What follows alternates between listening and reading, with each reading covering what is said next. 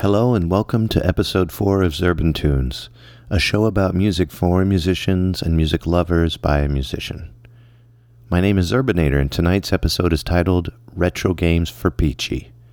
In tonight's show, I had the great privilege of interviewing a multifaceted songwriter and chiptune artist, PeacHy Moonshine. I also had the privilege of having the Retroist from the Retroist podcast with me for a list of his top 5 favorite retro video game songs. And I'm going to share with you my own top 5 favorite Nintendo Entertainment System songs. All this in a sound story to boot. Ladies and gentlemen.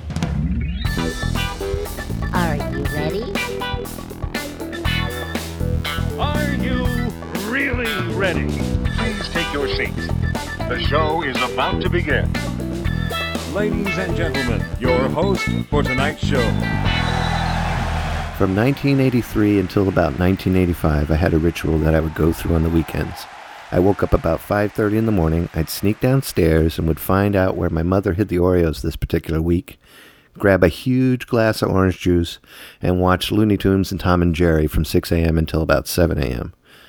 After I finished my cookie and juice banquet, I would get dressed, and then I would sneak over to my mom's purse and find any quarters that she might have buried down in the very bottom, and then I would head down to our local 7-Eleven, which was about 3 blocks away. My mother has scolded me, by the way, for this adventure in thievery, so I do not advocate stealing from anyone, let alone your mother. So once I reached the door at the 7-Eleven, I could hear the muffled tones from the arcade games as they were lined up against the wall right behind the door. I would go in and literally jog over to the 4 arcade machines, and there was Asteroids, Tempest, Pac-Man, and Spy Hunter. And I loved the sound of those machines as the music blared and clashed in and out with each other. Each song seemed like a carnival worker trying to get you to put the money in the machine of that particular game. Relentless digital customer service. The universal unspoken rule we had with all arcade machines is that you had to line up your quarters at the very bottom of the game screen if you wished to play next. Sometimes there would be up to $12 lined up at the bottom of the screen. It could be up to 2 rows, $6 each. And I swear to you, I don't know how this would work in today's market. I don't think I would trust it nowadays if I was a kid. I was pretty sure that someone would beat me up and take my money. My games of choice were Asteroids and Spy Hunter, and I think I enjoyed the music more than the actual game. The music to Asteroids always reminded me of Jaws. It always kept your heart pounding and always kept you really busy and pumped up for the game. While, on the other hand, Spy Hunter had a Peter Gunn theme to it and made you feel like James Bond. And for those listeners who are very young, I'm talking like 3 or 4 days old, back in the olden days with coin-operated arcade games, they generally used custom per-game hardware, often with multiple CPUs, but running MIDI information from a chip within the game's CPU. And these songs were the latest and greatest format, and they were processed in real-time 8-bit sound. So what is a bit? Well, let me tell you. A bit is a digit in the binary number system. It can have 2 values, 0 or 1.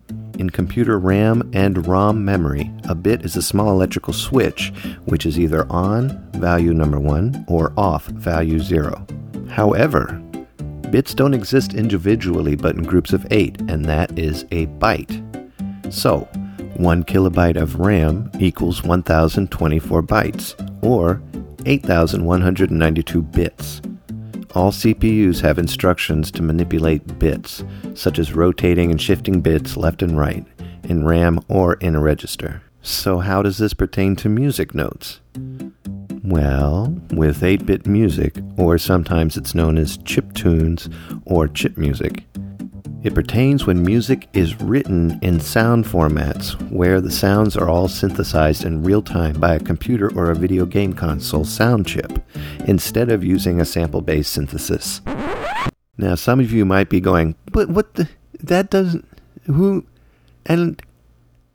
Okay, I'll explain it this way.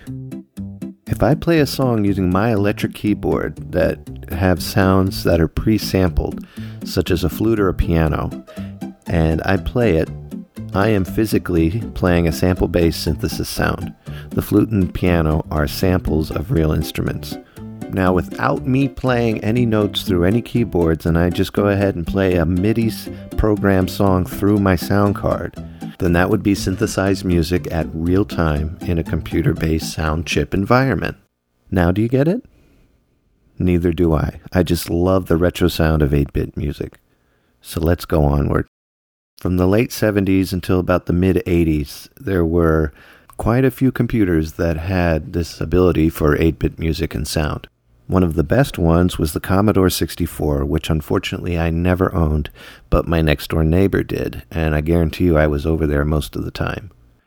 The Commodore 64 was the best-selling computer back in 1982. They had more than 15,000 games available, from simple basic type-in games all the way to full-feature role-player games. And as you will hear later, the Commodore 64 hosted a lot of great music for a lot of great games.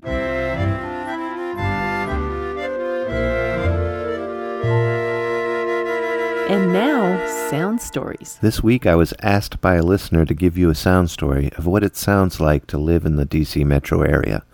So I thought, since I have really nice equipment and 2 feet, I would just take the mic off the stand, plug in the battery pack to it, and take you outside to show you what a day in the life sounds like in the metro area. So you ready? All right. Hold on. Put down the everything's written because I'm stupid. Hold on. Plug it. All right. And get up and let's go out of the studio. We'll go on down here, down the hall. Hi, Elsa. Elsa dog is on the floor. And we'll go out front just so you can hear what it sounds like outside.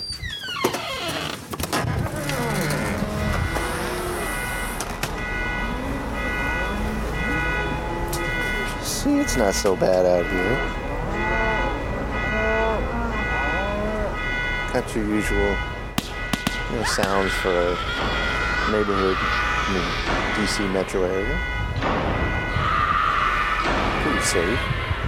It's really warm out. So that's what it's like outside here in DC. Let's go back inside. Come on out. There you go. Get back to the studio so we can finish today's show. Plug the mic back in. There we go. All right.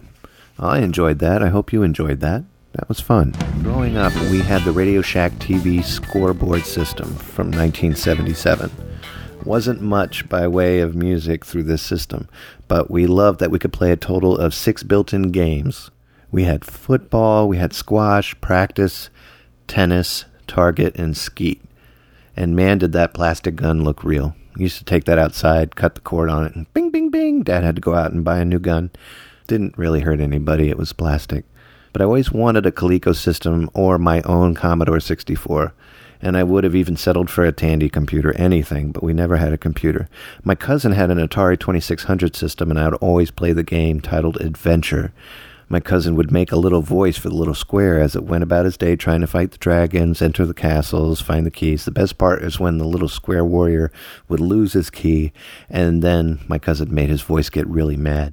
So we tinkered with that old Radio Shack system for about 10 years at our house, until the release of the Nintendo Entertainment System in 1985. And I loved the music that came with the Nintendo Entertainment System. So I've selected 5 of my favorite games I played the most with my NES system. And I honestly think that the music in these games were more important than the games themselves, because these songs would loop over and over and over for hours and hours and hours. And for some reason, it never bored me and it never got on my nerves. So here's my top 5. Starting with Number 5. Number 5 would have to be Contra. I loved Contra. It made me feel like Rambo. I could play that game for days and days and days. And again, the music was always high pumping.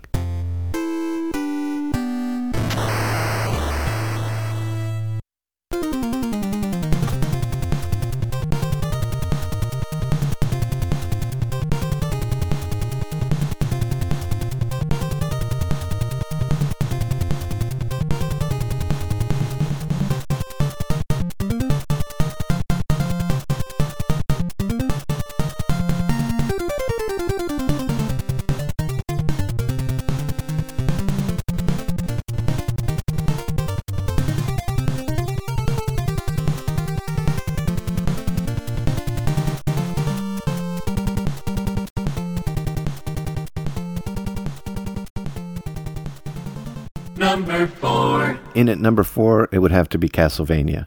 Castlevania for me was like having Halloween every day because I was out there fighting the bats and fighting the monsters, and I loved the music.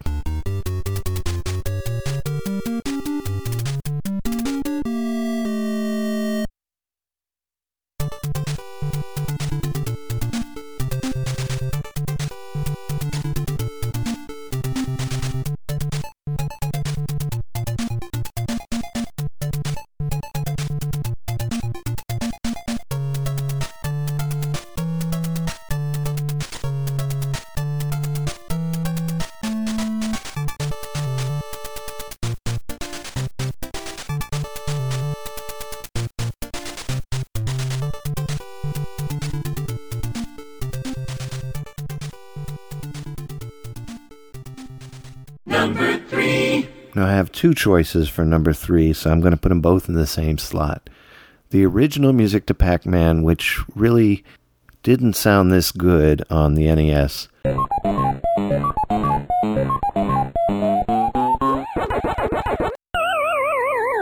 But I love that sound. And then the NES rendition of Galaga. And I loved it because it just seemed so Christmassy. It was so sparkly, and I loved it.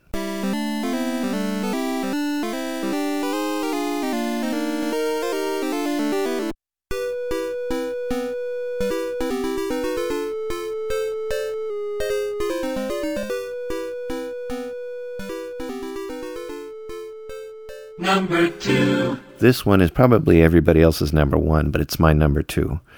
And that is Super Mario Brothers.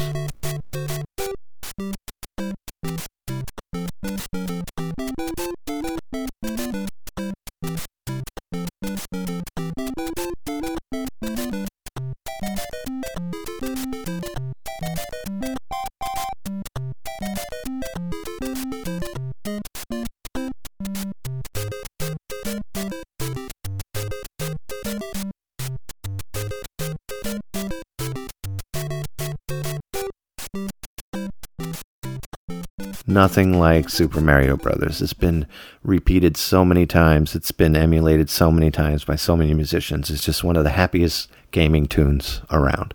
And now, finally, Number 1. My number 1 are these 3 pieces from The Legend of Zelda. I loved Zelda.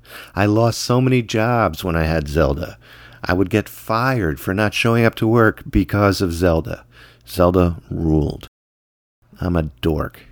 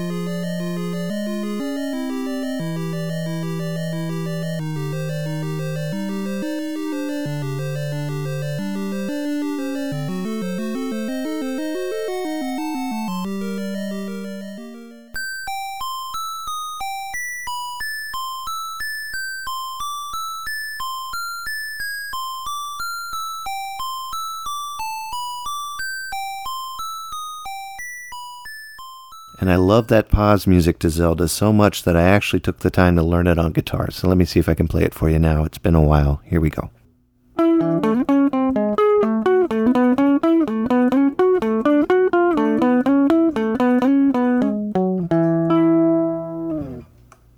Yeah, it's still got it after all those years. Not bad. If you've ever wanted to know how and why things happened the way that they did in pop culture from 1970 until 1999, you've got to check out and you've got to listen to the Retroist podcast. He is the top historian on things that we've loved as children and things that we love again as adults. And if the stories he tells happened before your time, he is the perfect teacher to learn from what I feel is the best time period in history. And now with his list of his top 5 retro video game songs, ladies and gentlemen, the Retroist. Hi, This is The Retroist, and I have been asked to sit down with you and discuss some of my favorite video game music of the 8-bit variety. Now, I've always been a big 8-bit music fan. In fact, I was sitting down with my sister recently and we were discussing my love for the band Devo, and I'm certainly attracted to that style of music. She said, well, I could tell that because you seem to always be listening to that all the time. Now, I knew my sister wasn't that familiar with Devo, but I also knew that I didn't really blast music from records all the time, and when I did, I would try to wear headphones. What she was in fact hearing was the Commodore 64 that I had. See, while I might be respectful when it came to blasting music from the stereo, when it came to video game music, I was very different and could be taken away by what was being played in a video game, and I would continually turn up the audio as I got more committed to the video game. So the list I put together, picked 5, could probably be 50, and 49 of them could easily be Commodore 64. The SID chip was wonderful, but I'm going to limit myself to 5. So here are my top 5 pieces of 8-bit video game music, in no particular order, but kind of in the order they belong in. Number 5. I'm going to go with the NES. 1989, the opening music to Teenage Mutant Ninja Turtles. The way it builds, it pops at the 30-second mark, it's wonderful.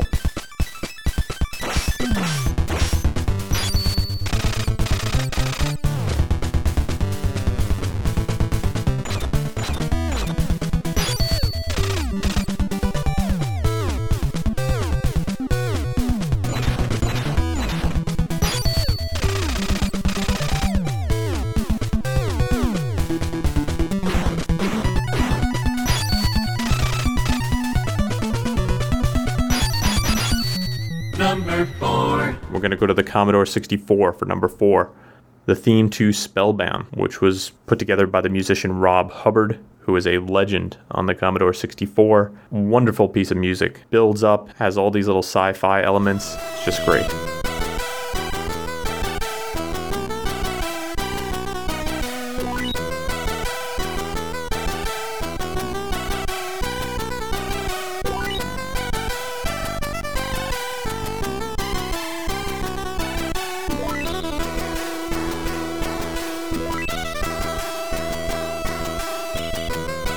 Number 3. We're going to head to the arcade for the Attract Mode music for Reactor by Gottlieb. It is a piece that is crying out to be remixed for a modern audience.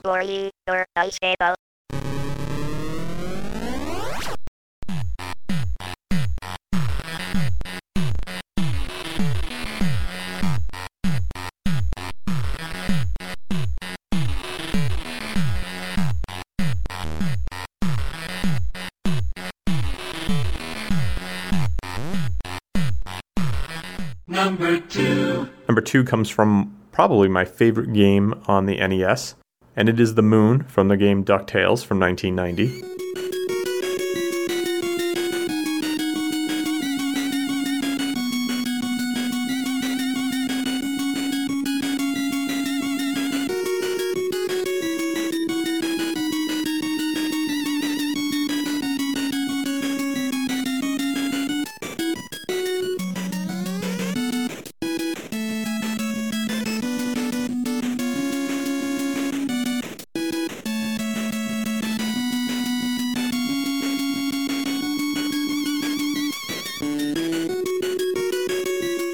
Now, if it wasn't for the talent of Rob Hubbard, that might be my number 1 song.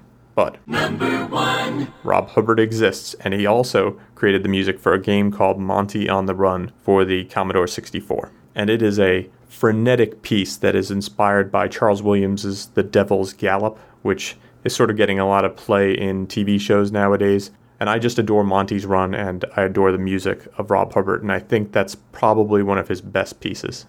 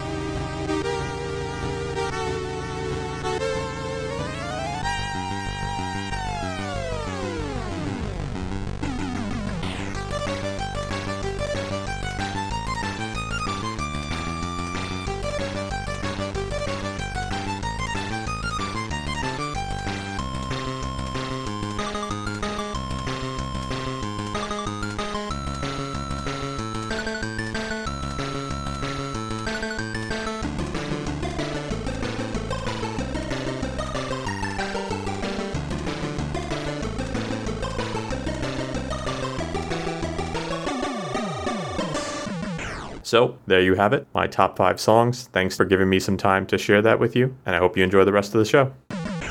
And we'll be right back after this very important message. Remember, folks, your kids won't know a thing about Atari or the Smurfs unless you educate them. So have them listen to the Retroist podcast weekly at retroist.com. You'll be glad you did. I'm trying to remember when I first met Mr. PeacHy Moonshine. I think it was when I started listening to The Retroist. PeacHy does all of the music for each of his shows. And I remember hearing the music for The Retroist and thinking, I've never heard any of the songs in any of these old games I've played. This is new. And there's times I think that PeacHy Moonshine was definitely born from Mr. Rob Hubbard. Here's a song that he wrote in May 2012 titled Zaxxerus. It's available for download at his Facebook page, which is www.facebook.com/PeachyPixel8, the number 8.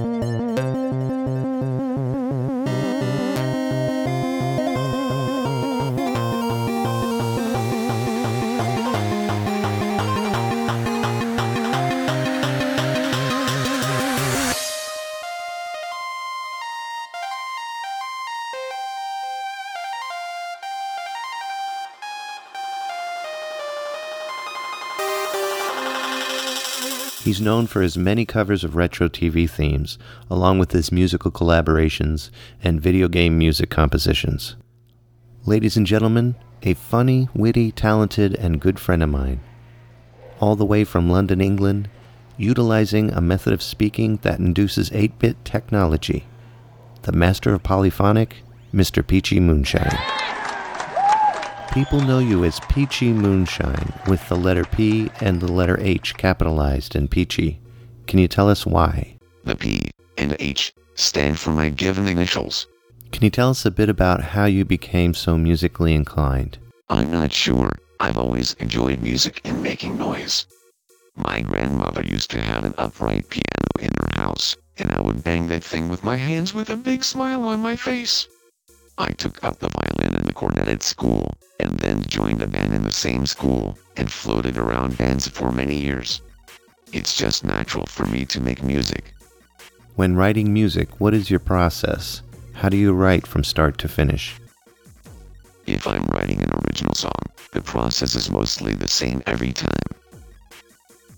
I create a mid-range instrument in my music software, which is Propellerhead's Reason. Then I start messing around till I get a melody or hook I like. I then lay a simple mass pattern over it and get to work finding a good beat. It all grows organically until it turns into something I like. Sometimes the original melodies, bass and drums will get totally deleted/changed when I get the feeling that this song is starting to come together. After that, I build structure out in FX. Then after the track is written comes the mastering process, and some tracks can take a few hours tops, others can take weeks. How did you meet up with the Retroist and come to have your music featured on his show? I was Googling my favorite subject, retro video games, and the Retroist podcast on the Nintendo Entertainment System came up. After one listen I emailed him telling him I enjoyed the show. We eventually started talking on AOL Instant Messenger, and as we have a similar sense of humor, we became friends. And because of my love for retro games, my involvement with the site increased. Having an outlet, via his podcast, was great for me. I got exposure and he got some epically awesome audio for his podcast. When writing a song that has a synth or a poly sound, do you have in mind what you want to use as an expression, or do you have to search until it hits you? I usually search around, but I usually have a basic idea in mind when starting to create a synth. What was your first musical instrument? The first instrument I actually owned was a bass guitar I bought after joining a local band. When did you first find your fascination/taste for 8-bit music? Although I have always enjoyed 8-bit and video game music, my real push towards the genre started after some requests by the Retroist for something video gamey. The bug hit me hard, and I find myself making 8-bit music exclusively when I am not making music for clients. You're very good at writing different rhythms and instrument parts for your music. Would you ever consider orchestration work?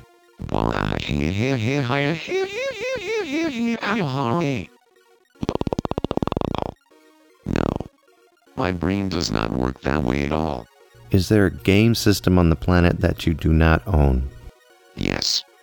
A Bandai, Pippin, a Virtual Boy, and a Neo Geo AES. There are a few obscure ones I don't own, but they are not something I would go out of my way to collect. You're known for your retro TV themes, and there is about a 15 to 20 year gap between our ages. How did you become so well versed in shows that I've grown up with? Well, living in the UK, I remember we got satellite TV for the first time. One of my favorite channels was the Paramount channel. They played old comedy shows day in and day out. I was hooked. You taught me how to write music using Propellerhead Reason's Maelstrom and Subtractor. What are the best and worst parts of creating synth sounds from scratch when you're working on your tunes? And do you have many unfinished tunes lying about? Knowledge is free, just ask. The best parts about creating a synth from scratch is just that. Not only did I create the melody it is playing, but I also created the instrument that is playing it for musicians that use traditional instruments. This is not an option for them.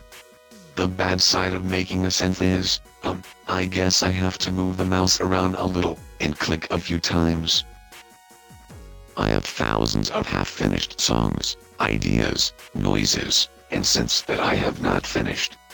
Sometimes I will open up old songs and see if insinuation hits me, but to be perfectly honest, if a song does not get me within a month of the original creation, then only 1% of those will ever see fruition. Do you have any new albums or projects that you're currently working on? Yes. I'm currently working on an album which will be very video gamey, but is beat and slash or bass driven. I'm trying to not only make something that is 8-bit or chiptune but also something that has been professionally produced in a way that chip trackers cannot do. I should also point out that using a chip tracker has a high level of difficulty and not something that I can use well enough to create a good genuine chiptune.